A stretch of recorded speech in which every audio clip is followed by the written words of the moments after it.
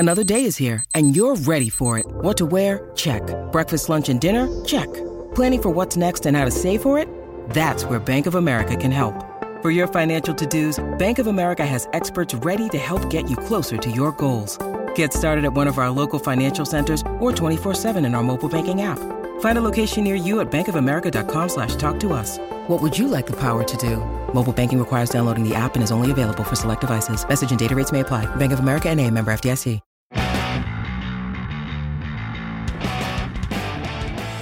Hello, everybody. Welcome back to Hockey at the Rock. We know it's been a while. We have crowned a new Stanley Cup champion, and after a long 6 years of existence, the Vegas Golden Knights hoisted the cup after what looked like a comfortable series against the Florida Panthers, who looked, for lack of a better word, exhausted. But weirdly enough, as everyone predicted, John, the East beat up on each other in a way that no one could have seen, while the West emerged with the Stanley Cup champion. I think some version of that was expected, but definitely not the one that we saw. But in the end, the first seed from the Western Conference, a deserving champion, more shenanigans with long-term injured reserve, so be it. But we go into the offseason now looking ahead as the Devils officially enter what feels like contender status around the league. Absolutely, Dan. First and foremost, congratulations to the Las Vegas Golden Knights. They're a great example of a team that they had great fortune in their first season, going all the way to the Stanley Cup Finals. I mean, even making the playoffs, despite the number of goaltending injuries they had in that first season. But this was a team that just kept going in. The culture was very clear. You're in Las Vegas, you're here to win games, and you're here to compete for championships. And they just did it. Jonathan Marchessault continues to be the latest example against heavy hockey, ruling everything in the playoffs as he won the Conn Smythe despite being smaller than Jesper Bratt and Brad Marchand, among others. Let's see. Oh, Sergei Bobrovsky turned into a pumpkin. The Cinderella story died in that series. And that's kind of the big thing that Florida has to be really concerned about going forward. Whereas they were a dominant force under Andrew Burnett 2 seasons prior, they barely got into the playoffs thanks to Pittsburgh completely choking on applesauce in their final 2 regular season games.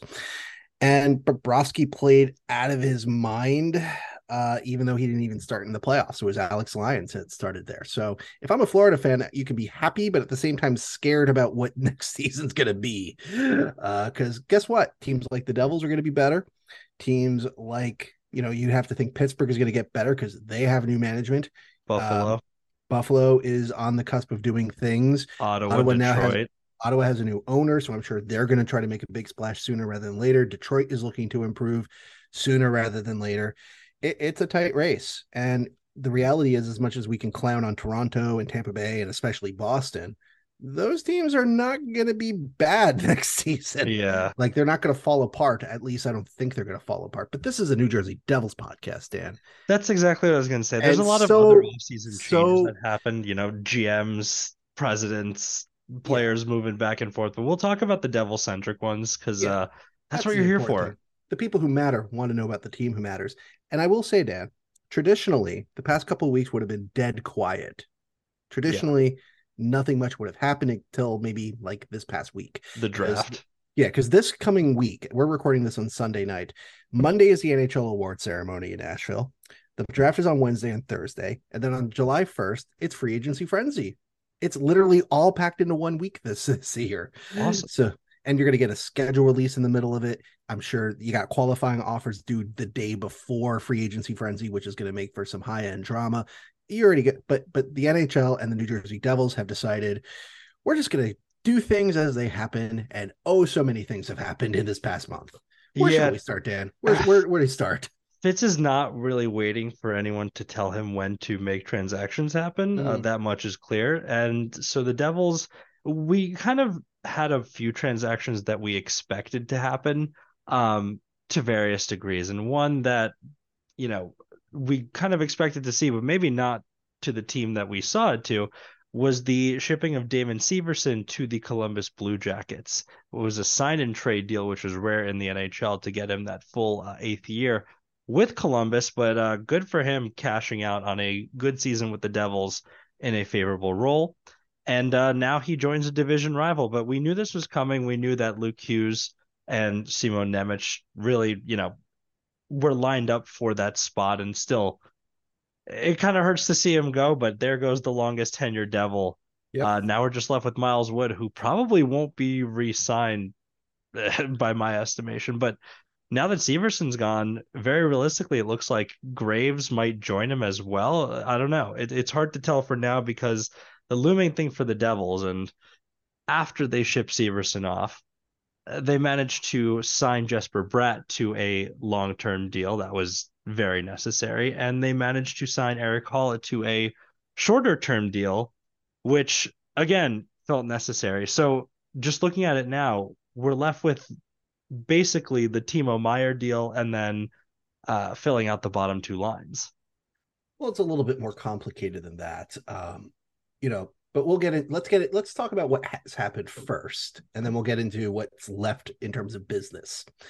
Because I think that's the most important. Then. Yeah, let's start with Severson. So this one was a bit of a surprise because there has exactly been one other sign and trade deal, and that was the big Matt Tkachuk trade last season, where Tkachuk it became a Panther. That's how it happened. Anyway, so this is the second, and Damon Severson got $50 million over 8 seasons. Pretty good. He's going to make $8 million in actual total salary for this coming season and the following season, and he will make no less than $5.1 million in salary, which is, interestingly enough, the last salary he received from the New Jersey Devils. So and he plays kind of in a different spot for them than he did for the Devils this year, right? Like he'll probably have a more significant role there. He has to. Like, you're paying this. He's the highest paid defenseman on the team. The couple days prior, the Blue Jackets acquired Ivan Provorov. So this was clearly Jarmo Kekalainen saying, I need my team to be way better than whatever this past season was for them. So let's improve that defense. Let's go big. Let's show that we're serious. And to be fair, if you were interested in Damon Severson, there's a good chance Severson was going to be the most expensive free agent in free agency frenzy if he made it to July 1st. Because you look at defense, he's a right-sided defenseman, right-handed shot. They're always in demand. He has statistically always been a very good player, with the caveat that his catastrophes don't show up in the numbers. So at glance, you go, whoa, why wouldn't anybody want to sign this guy up for 10 years or 12 years and keep him on your team forever and ever? And the answer is, you watch him play enough and you realize, oh, you can't fully trust him with the big minutes. And unfortunately, that's what Columbus is going to have to do now.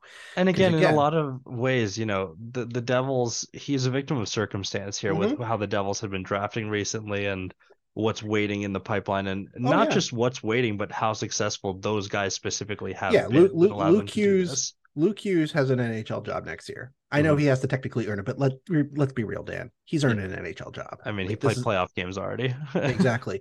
The minute they signed Dougie Hamilton, you could have counted Damon Severson's number in New Jersey was about to end at some point, because you already have Dougie. You have Luke Hughes in the wings, which he's showing off to be exactly who you thought he would be. Nemec almost makes it a guarantee that you have to move on from Severson. And then cap-wise, well, you got Marino on the books on the blue line. Siegenthaler's extension now kicks in. Hughes is eventually going to need a raise. Kevin Ball's going to get a raise.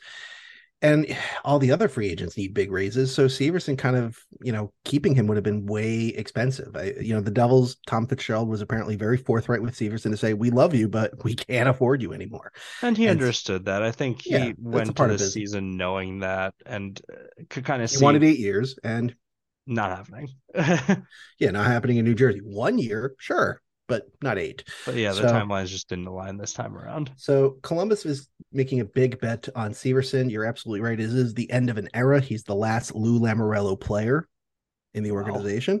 That's because Miles Wood was drafted in 2014, but he didn't play until after.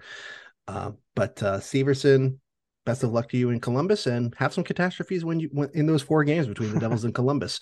That will inevitably happen. Is Columbus a better team? I guess if they're less injured, they will be, but their top 4 still has Erica Branson in it, Dan. So I'm not willing to, give him any flowers, as the kids. I mean, hey, you judge, but that's what got them Johnny Gaudreau. Anyway, Dan, let's move on to something more positive. Jesper Bratt, 8 years, $63 million to match his number. Pretty good. Jack Hughes said, sign the deal if you want to be here. He signed the Then deal. he did. No Done and complaints dusted. from me. We can basically just bury this whole drama now. At this Well, point, it's very clear that Brat is an established part of the core. We move on to the next point, I think, right? he's absolutely part of the core. The complaint after last season was, oh, he's got to prove that, 2022 wasn't a fluke. He's got to prove it again, as if like being the best player on a really crummy hockey team wasn't good enough. Yeah. He matched his point total, scored a couple more goals, in fact. And as much as all the complaints there were about him in the playoffs, we're still talking about a guy with 6 points in 11 games, which is still a decent amount of production overall. Say what you want about the one goal, but if we're not talking about Jesper Bratt setting up Dougie Hamilton in overtime in Game 3 at MSG, we're not talking about any of this. So Yep. anyway, but Bratt gets a massive raise. He's getting $10 million next season, Dan. Mm, He's getting good for him. five. Good for him. Yeah, half of his money is in signing bonus money. The other half is in base salary, so he'll get some protection if and when there's a CBA issue. He has a no movement clause after this coming season that's lasting for 4 seasons, and then he has a 15-team no trade list in the final 3 years of the deal. He comes in just under Jack Hughes, so people like me who were thinking, come on, you got to pay the guy more than Jack Hughes because Jack Hughes signed a couple, when the cap was a little lower, and Yeah. therefore you have to adjust to the market. But But nope. Fitzgerald stood his ground. The agent presumably said, fine, Jesper wants to be here for 8 years. 7.875 is perfectly fine with him. So he's nestled right in between Mr. Hughes and Mr. Heischer as the second highest forward in terms of cap hit on the team right now, and he is locked in until 2031. He is the longest tenured Devil, at least until Timo Meier gets his contract signed. It's exactly what you'd want to see. I mean, Yeah. you can't imagine a better deal than that, not Yeah. only for the context of being less than Hughes, but just what it brings to the team in general and the lack of having to worry about it next season. And they can really just Yeah. build around knowing this is there. Now they focus on Timo Meier with Brat signed to an extension that is more Mm-hmm. than reasonable here. Yeah. But last week, the Devils signed a UFA, Eric Halla, as you mentioned. Mm-hmm. He's signed for 3 more seasons at 3.15 million cap hit. So he's getting a pretty big boost in pay. He's actually getting close to $4 million this coming season. But I think the real reward for Hall is that he finally gets to stick on one team for the first time since 2019. Like ever since he was with the Las Vegas Golden Knights in 2018-19, he's been in Carolina, then Florida, then Nashville, then Boston, and then New Jersey, all within the next 4 seasons. So he finally gets to not have to move, not have to uproot his family, not have to, sign up for daycare and, do all the other rigmarole that you have to do moving around. He gets a nice bump in pay. I wish the contract re-signing was 2 years instead of 3 because he is 32 years old. There is a real potential for a decline. Yeah. But his salary is going to drop to 2.4 million in that final year, and his no trade clause becomes a 6-team no trade list, which I imagine is going to have Carolina on it. But but nevertheless, there's an out clause, as it were. So the Devils clearly liked Eric Halla. Eric Halla clearly liked being here. Devils center prospects are not that good. You needed a center. Done and dusted. Again, Simple by all business. measures, like a fair or even better than fair deal for the team. And Yeah. hard to complain. He clearly brought something to that locker room that they were lacking before. He clearly was an important voice for the team. And again, happy he'll be back and kind of feels like he was a crucial piece to it all. And again, another thing that gives me solace about him is that there's no possible way he could be as snake bitten as he was this year, right? I'd like to believe that that's true. Well, to be fair, Dan, he did get hot towards the end of the season and in the first That's round. true. He surged. He legitimately surged. We watched it. We enjoyed it. We reveled in it. Yeah, but you are right. The man missed like 40 empty nets. It seemed like over the season. So like imagine if he hit half those opportunities. Well, he may not they get would have those lost half to those the Panthers opportunities in the first round. Whatever. The point is that he's probably not going to play with Jack Hughes as nearly as much as he did last season, but that's a different discussion for a different time. Yeah. Okay, so that takes care of the signings from the Devils in terms of players, but they also made a signing in terms of personnel. Mm-hmm. Travis Green joins them, Yes. former Vancouver Canucks coach. I'm interested in this one. I'm intrigued to see what he does. Another connection between the Canucks organization joining Curtis Lazar last year, and Quinn Hughes in the future. So, it's if not for nothing, it's nice to see that people are choosing the Devils as a destination and continue to choose them ever since, this new regime took over. Dougie Hamilton kind of being the first harbinger of that, but now people are listening to the pitch. They're kind of seeing the situation in New Jersey, saying they're pretty close. Well, to give a bit of background, Andrew Burnett was hired by Nashville Yep. to be their head coach. So, the rumor of a Devils person moving on, and Burnett was somebody that was highly, his name was in the news. His name was in the media going, hey, how come he's not a head coach? And Nashville said, yeah, he should be our head coach. He's better than John Hines. Mm-hmm. So the Devils needed to replace Burnett's spot. They got Travis Green. I'm not a big fan of this signing. I don't think it's awful, but this man's the power play in Vancouver while he was head coach was, it basically boils down to this. Did the team shoot the puck well? Did they have a high shooting percentage? If the answer was yes, then their power play rate was very good. If it was not, then it wasn't. It basically speaks to the fact that he and the assistants that were in charge of the power play at that time didn't have a very strong system. And I think if your complaint about Andrew Burnett was that the power play wasn't very good, like it wasn't as consistently threatening as it should have been, given the personnel involved, especially in the playoffs. Keep in mind, again, in the playoffs, their two opponents were like two of the top penalty killing teams in the league, but still, I get it. Your power play needed to be better. I don't see Green as an upgrade. And I'm hoping that if Lindy Ruff does move on, because his extension, was confirmed by Fitzgerald weeks, back in May.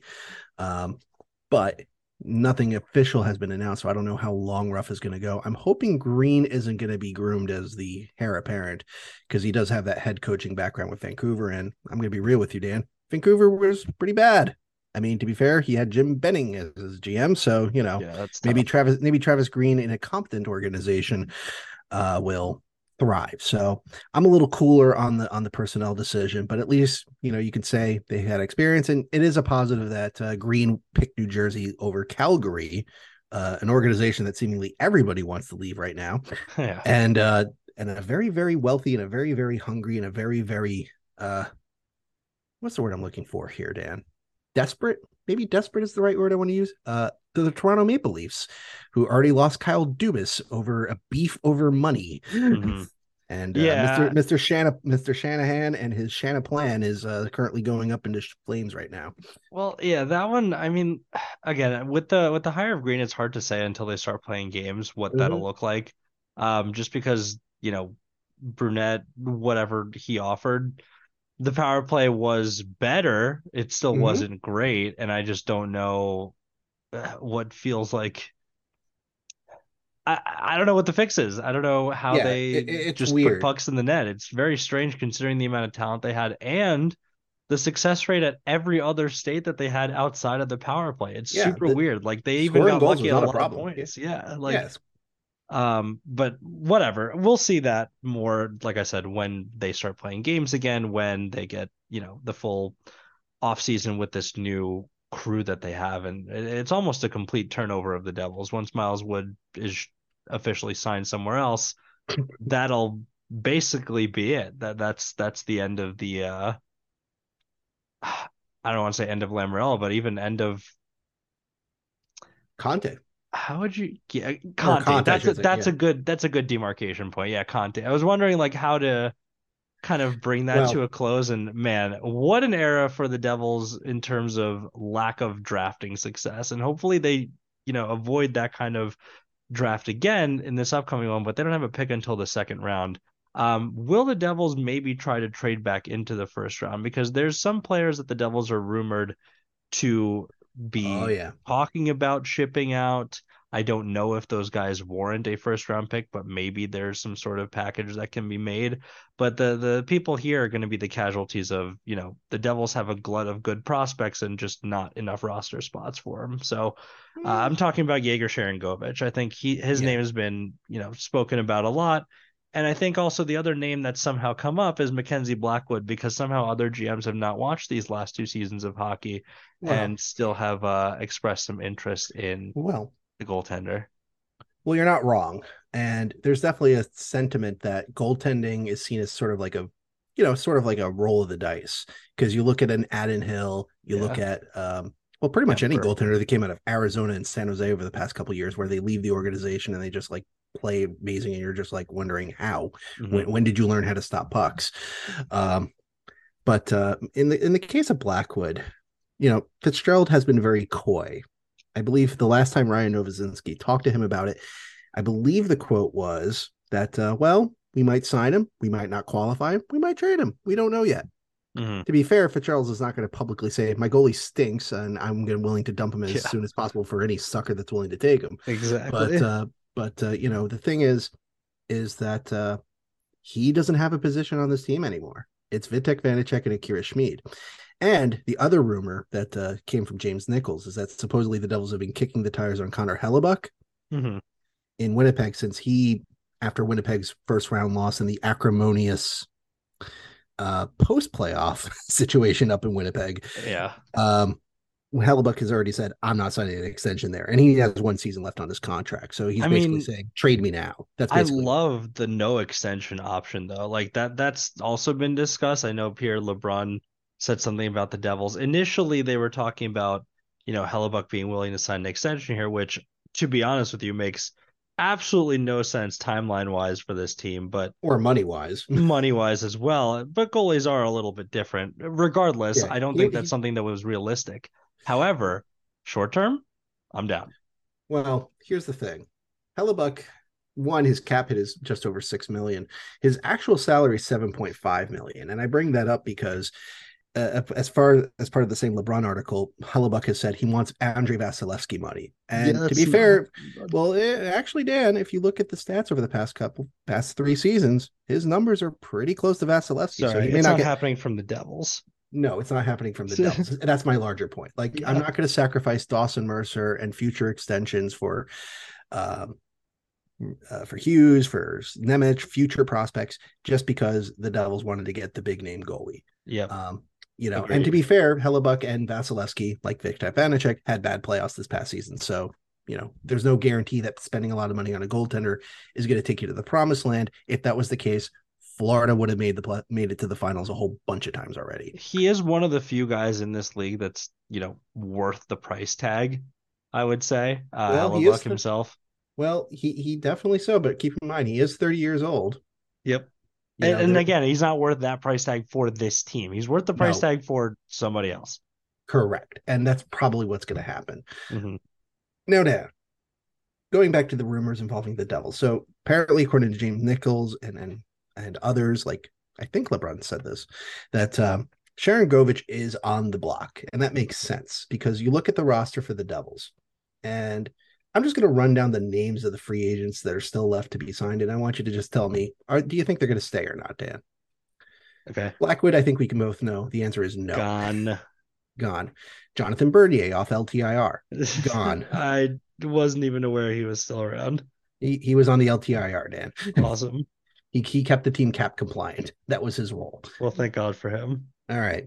Thomas Tatar, who didn't show up for the media part of the breakdown He's day. I think they'll work something out with him. Oh, you think they'll? Okay. Yeah, He would I have think to. It would have to be a pay cut, I would hope. yeah, I think so. Okay. Miles Wood, based on your earlier indication, Gone. gone. I would agree. I think Miles Wood is too much of a luxury for this Hmm. organization. Kevin Ball, You gotta give him a well, he's an deal. RFA, but yeah, he's going to be re-signing, given a nice bump in pay. Ryan Well, Graves, UFA. I think he's gone. Yeah, I think so too. I think the ascendancy of Ball plus the inclusion of Hughes and I think the Devils want to get Nemec into the NHL sooner rather Hmm. than later. So keeping Graves kind of makes no sense. Yep. Timo Meyer sounds like Yeah. they are Yeah. going to keep him. 8 years. Kevin Weeks dropped an 8x8.5 suggestion while he was hanging out at a Walgreens in North Bergen. If that happens, if that happens, that's exactly what you'd want. That is Yeah, exactly what you'd want. that would be ideal. That would be an ideal situation. I don't think it's going to be that ideal, but That that would be ideal. it's too good to be true. However, things have gone remarkably well over this last calendar year for the Devils. Yeah, Tom Fitzgerald has put in a lot of he's done a lot of really good business. So even Yeah. though there are parts that I could say, are criticisms and issues and other things, by and large, his, the results speak for themselves, and the Mhm. business wise is excellent. He's managing the cap well so far. Now, this is going to be the real challenge is what he does with the Sharon Goviches and these other these other signings I'm about to mention. Sharon Govich is on the trading block apparently, Dan. So I don't think he's coming back. Do I you? th I think if you can get something for him, you should right now. I mean, I think Yeah. he's someone who it was clear that they could bench him for long periods of time and really not see an impact to their results. Yeah. Um, Yeah. I mean, he's helpful when he's on. He can score goals when he's, feeling the touch and he can kill penalties, but I don't know. It feels like they Yeah. have some guys that can fill that role. Yeah, he basically lost his spot in the team's plans to the point where he wasn't playing playoff games. And I think that's usually a really good sign of like, this is where the team sees you. He only played a handful of games out of this, not so much necessity, just to change things up. But, throughout this past season compared to his first season with the Devils under Hmm. Lindy Ruff, same coaching staff, same head coach, same GM, he was playing first line minutes with Jack Hughes and Yanni Kwakinen. Well, Kwakinen was bought out. Yeah. Sharon Govich has not played much with Jack Hughes, and as such, we're seeing the results. He's got a great shot. I do agree he can score and produce quite well. He can be an asset at 5-on-5, but I really don't think the Devils see him as somebody who keeps up with the pace of play they want to play. Yep. And as such, in a third line role, he's just sort of like it's an awkward fit. So I think I agree that I'm of the opinion that the best thing for both sides is to move him if you can. This way, Sharon Hmm. Govich can keep his career going, which in of itself is a minor miracle since he was a fifth round double overage draft pick out of Belarus. Those guys typically do not make it to the NHL, period, much less, play 3 seasons. He's actually a top 10 scorer out of the 2018 draft class, Dan. Did you know that? Nice. That's Yeah. cool. It's also a testament to the 2018 draft class not being that strong at Yeah. forward, but But I still like it. nevertheless. Okay, moving on, Dan. Here's 3 interesting names. Nathan Bastian. Does he come back? I think they like him enough to come back, even though I Mm-hmm. don't think he should. Okay. I think he will come back, even though I know that Fitzgerald has been talking up Nolan Foote like he's a thing, and I've yet to, well, Foote also plays on the left side and Bastian plays on the right. Never mind. Jesper Boqvist, Dan. Does he come back? No. Okay, I think he does. They Okay. told him get a house, don't get an apartment. Oh, they did. Okay. So Did I not think know the that organization likes him information. enough as depth, but I do agree that he's not really a great fit. I don't think if Boqvist was playing better, I don't think they ever get Curtis Lazar. I'll put it that No. way. Yeah. And now here's the interesting one, Dan. Michael McLeod. I think honestly they keep him. I I think I for I the was gonna first time this season he justified his presence on the team. well see, here's the thing, Dan. A week ago I would have agreed with you. And Hmm. then as I was putting together a post for Saturday about, revisiting trade targets, I saw that at the Athletic, two guys who were pretty plugged in with Vancouver, Hamayat Darrell and Thomas Drance, said, Vancouver could use a bottom six center, and Michael McLeod's a bottom six center. Hmm. Maybe we can get Michael McLeod. I mean, I would, sure. as much as I can say, yeah, McLeod was a pretty useful fourth line center. I think his performance at the Carolina series is a bit overrated because, yeah, he's produced some of the few points the Devils got in that series, but he also got caved in repeatedly on the ice. No, thanks to Miles Wood not being able to play defense against Carolina. But that being said, um, my concern with a guy like McLeod, and it's sort of the same thing with Boqvist and Bastian and Sharon Govich in a sense, is it's very tempting for a GM to give these guys big raises. Maybe Hmm. like not big in the sense of you're going to give them 5 million, Dan, but like you start giving them 2 million, you give them 2.5, you give them 3. This stuff adds up, and this is the sort of thing that if you start overpaying your players, your internal free agents who play these depth roles so much, that's when you start getting into cap problems. You don't get into cap problems because you sign Jesper Bratt to less than 8 million on average, or because you're going to give Timo Meyer somewhere between 8 and 9 million as a cap hit, Dan. You get into trouble when you overpay the players that are more replaceable than those two. Hmm. So that's sort of the challenge that Fitzgerald is going to have to manage. And I think it's good that they're taking calls on Sharon Govich, and I'm sure if they can move on from Blackwood for anything, that's probably a good thing too, because ultimately they got to find areas to improve and tweak the roster, and that means moving on from some guys that other teams would have just kept. Mm-hmm. Yeah, I mean, who do they replace him with? Who are the guys that are floating around, or who are the guys in the organization that would take that spot then? Well, this would be something that he would get on July 1st. You would Yeah. go out and get someone like a Lazar, in fact. I'm not going to quickly go through all the centers that are up for unrestricted free agency right now, but I will say, Dan, that finding a fourth line center is a lot easier than finding a first line winger, especially in this free agency group. Well, yeah, Uh, I'm not worried about the first couple of lines, and it is about, again, giving a lot of these prospects an actual chance to play as well. yes, Somewhere in this equation fits Alexander Holtz, hopefully, yeah, that's you right. know, It's almost but like we forgot where? about Oleg. So exactly, you got to find a spot for him. And likewise, they've talked up Nolan Foote, Topias Valen. He was Graham the other Clark. defense. Yeah, I feel like Graham Clark really should have gotten an opportunity over Nolan Foote, but the organization seemingly disagrees with me about Well, that. he will. It feels like he will. Right.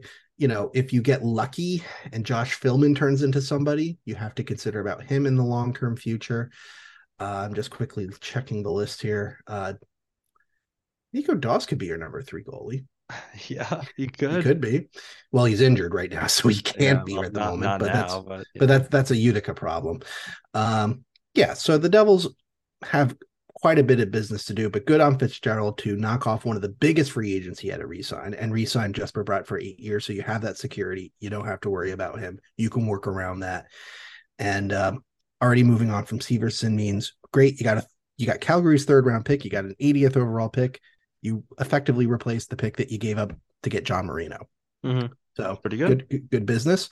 And if Timo Meyer gets sorted out over the next couple days, even better. Going into July 1st, knowing full well how much money you have to spend is just makes everything a lot easier to manage. Because as we're talking right now, Dan, the Devils technically have 23.2 million in cap space, Mm-hmm. but we know Meyer's going to eat up a massive chunk of that. Ball's going to get a piece of that, and a couple of these other RFAs I just mentioned are going to get a piece of that. So that number is going to go down pretty quick.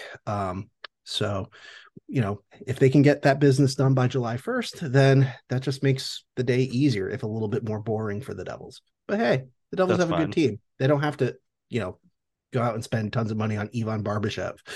I mean, the last few off seasons before this one were very exciting, and now I'm very happy that that leads to a very boring one. I'd like more boring off seasons, please, where we could just keep the team mostly intact.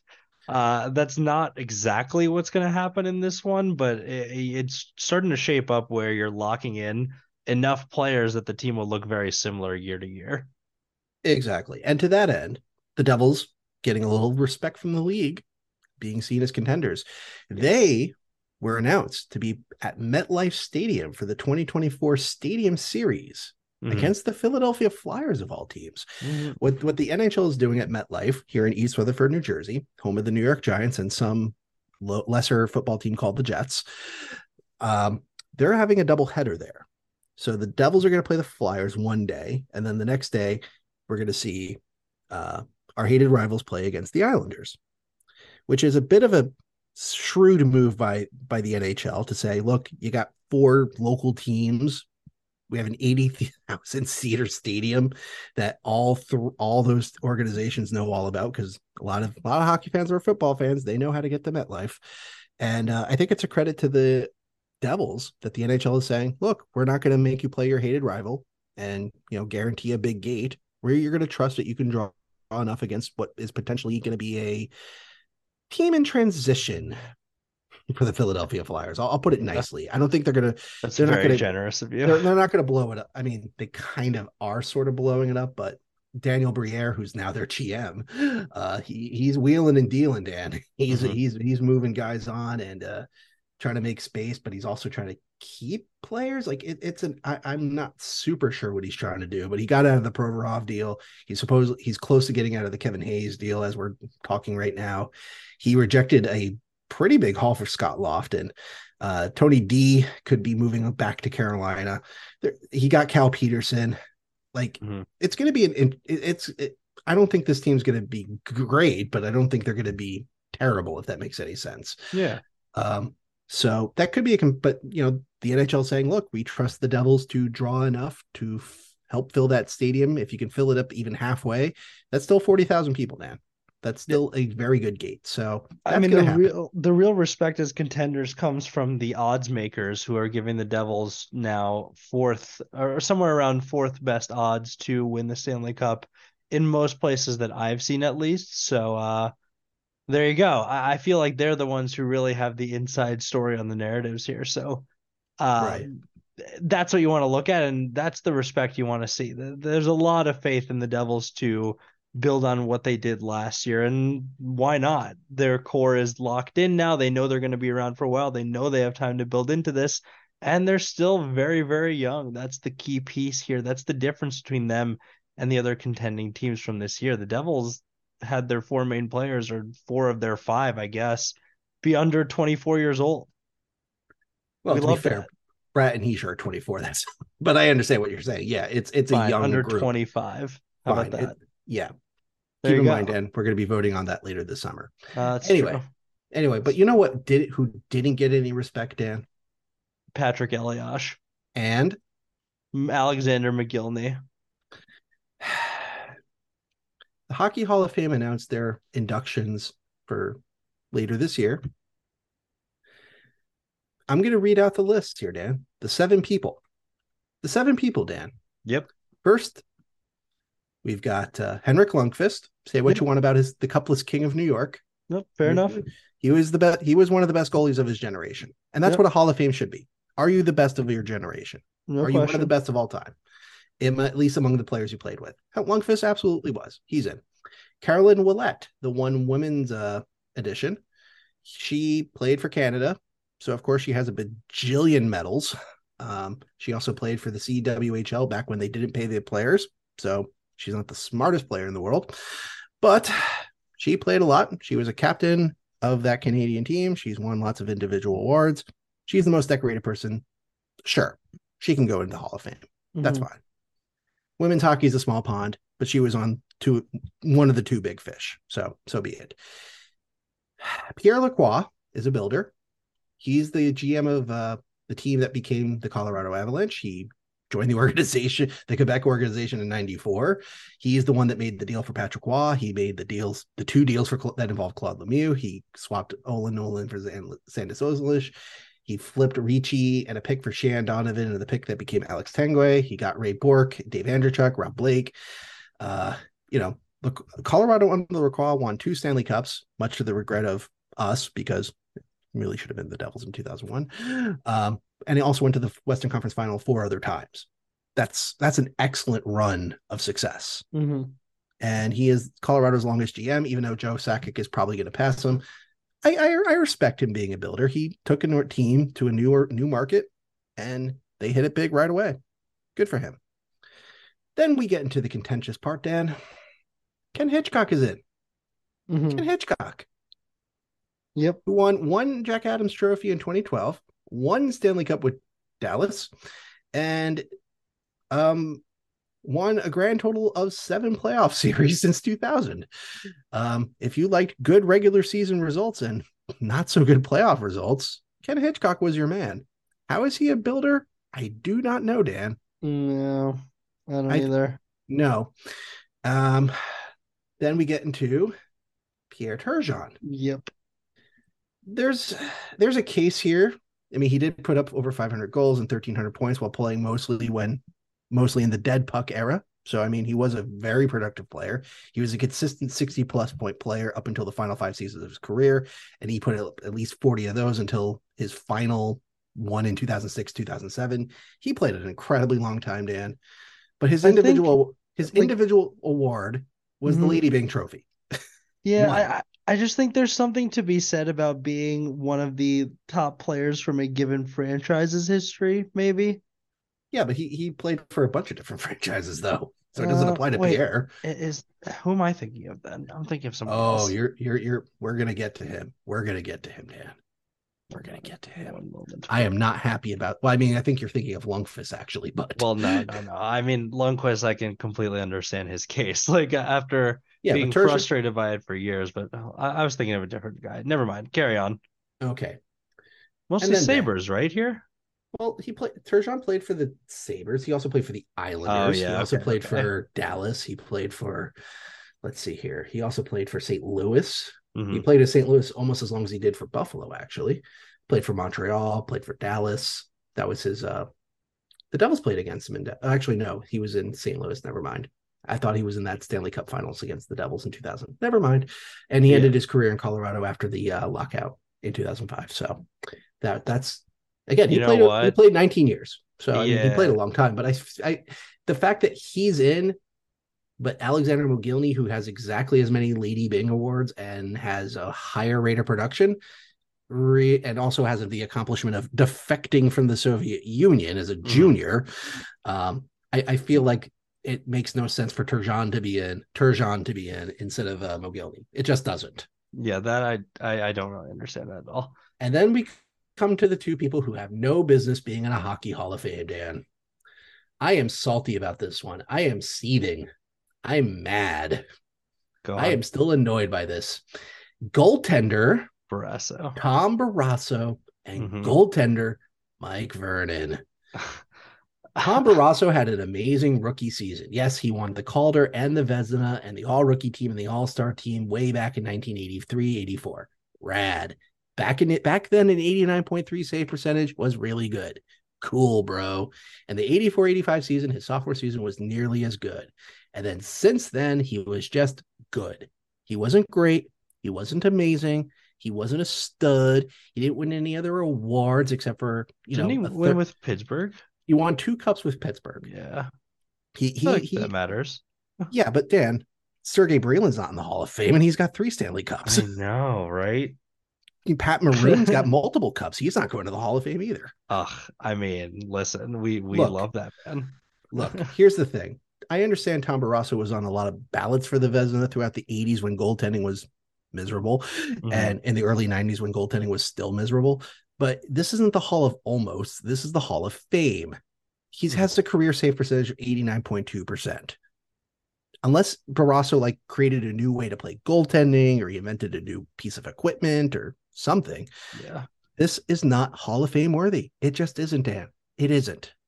And then we get to a player with less credentials than Tom Barrasso. Vernon, I actually don't understand it all because I remember him well, and I never for a second thought he had a Hall of Fame resume. He never won a Vezina, Dan. He made Come one All-Star team, which was the second team in 88, 89 on that Calgary team that won it all. He his only individual trophy was a William Jennings trophy, which he had to share with Chris Osgood. Yes, okay, I'm sorry. He got a Conn Smythe in 1997. Cool. He played on an awesome Detroit team that just stomped everybody out. So is that Rad. the case? Is that the entire case right there? I mean, if that's the case, Jonathan Marchessault is going to be a Hall of Famer. I mean, Well, again, I think J.S. Giguère is going to be a Hall of Famer now that Vernon's in. well, yeah, people look at goalies a little differently, I was gonna say, but yeah, Jaguar is a good example of exactly that. I mean, I don't know about this one, folks. I don't really know the logic behind this Keep in one. mind, this is the same guy that got absolutely wrecked by the New Jersey Devils in 1995. Yep. Like this guy was given a goofy goals in 1995. Yeah. I mean, he just had a hot streak in 1997. That's all that Conn Smythe was. I And don't know. that's the thing that bothers me. People on that committee, people who've played the game, people who, follow hockey, they're hockey historians, they're respected names in the game, Dan. They're respected people. They all got together and said, we want the starter for Alberta's second best team from the 80s. He's Mhm. got to be in the Hall of Fame. A man who added nothing new to the goaltending position, a man that outside of the greater Calgary area, no kid has ever said, I want to play goaltender like Mike Vernon. No, nobody said this. He wouldn't even make, if this was the Calgary only Hockey Hall of Fame, sure, put him in there. If you want to put him in hockey players named Mike, maybe he gets in the No. actual full Hall of Fame. No, this makes zero sense. Personally, Dan, I was always fairly agnostic about Mogilny, and I was usually leaning against Elias getting into the Hall of Fame because Elias doesn't have the individual hardware that I would think warrants being a Hall of Fame player. But now that Vernon's in, Turgeon's in, Barrasso's in, Hitchcock's in, Elias should be in the Hall of Fame yesterday. And Oh Mogilny yeah. should have been absolutely been in this class. And I understand the women's hockey fans, all 12 of them, saying, oh, there should have been 2 women inducted. Absolutely. I would have picked a lot of women over Mike Vernon. I mean, I'm gonna be honest with you. I really do not have a strong opinion on this whatsoever. I think it's cool when Devils get in, but I think the criteria are just always so ridiculous and the decisions are always so ridiculous that it's kind of impossible for me to take them seriously a lot of the time. Yeah, And so I don't put too much stock into this. there was one rumor that Mogilny continues to be denied because, he is Russian Yeah. and they don't want to do that. We're going to see if that's really true because next year Pavel Datsyuk becomes eligible. And if Yeah. Pavel Datsyuk doesn't get in on the first try, That would actually be crazy. That guy that was would, incredible. yeah, exactly. He's basically, if you ever wondered, hey, what if Patrice Bergeron came from Russia? Not, I mean, You're kind of close. it's like, what if Patrice Bergeron came from Russia but also was a wizard? So he was a combination of Ray Whitney and Patrice Bergeron. But like Ray Whitney, haha, adorable name. But like this man made the puck disappear and reappear moments later. It was. I Yeah, mean, it's like watching a great soccer player dribble. Honestly, it was like this is true. he had such a feel for the puck. It was like an extension of him more than it was, a projectile. Exactly. In any It, case, it was awesome. anyway, sort of put a bow on all this. We already Yes. have some information for next season, Dan. We have a Preseason preseason schedule. schedule. That's right. Yep. So I've got this up here. I had this up here.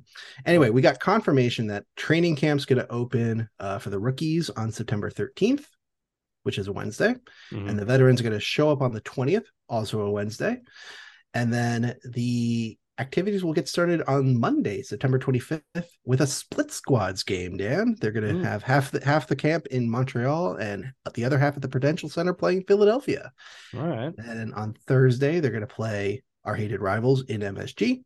They're going to go to Philly on September 30th, which is a Saturday. Then on October 2nd, which is a Monday, they're going to host the Islanders. Wednesday, October 4th, they're going to play our hated rivals at the Rock.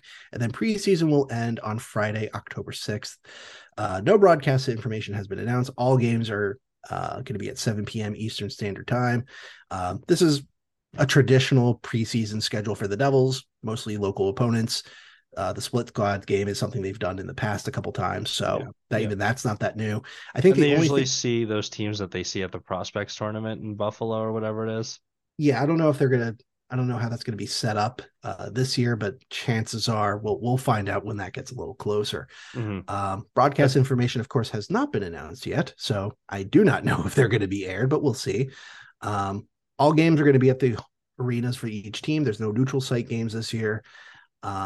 What's the other thing I wanted to bring up? Oh, yeah. The one interesting thing about this preseason schedule is that there's no natural break after that split squad game. It's a game every other day. Oh, so cool. There's no like 2-day break where you go, well, who's going to get cut and sent to Utica? Utica's camp Utica begins their season in mid-October. So they're going to have a camp probably just around maybe the second to last game for the Devils in this preseason. So I would anticipate a lot of cuts to happen around that weekend of September 30th and October 1st. Mm-hmm. That's my guess. All right. Well, we'll be, I guess, looking forward to that and seeing who makes their case to join this team. And we'll be back with any updates as they come. In the summer, it may be a little sparse. I'm doing a little bit of traveling just to give you a look behind the curtain. But if there is major news that breaks and we're able to record, then so we shall, as the Devils continue to shape this team into the contenders that they truly are. Man, it feels good to say that, but it feels good to have people kind of acknowledge that. And I know, they're feeling the responsibility on their shoulders. However much we're feeling it for them, they're feeling it times 8,000. So hopefully they're able to come back strong and, despite the changes, pretty much pick up where they left off last year. So as always, thank you all for listening. We know it's been a while and we know it's been sparse, but it's the off season. You can't blame us. But like I said, we'll be back with any news that breaks about this team and how they look moving forward. So, as always, let's go Devils. Go Devils. See you next time.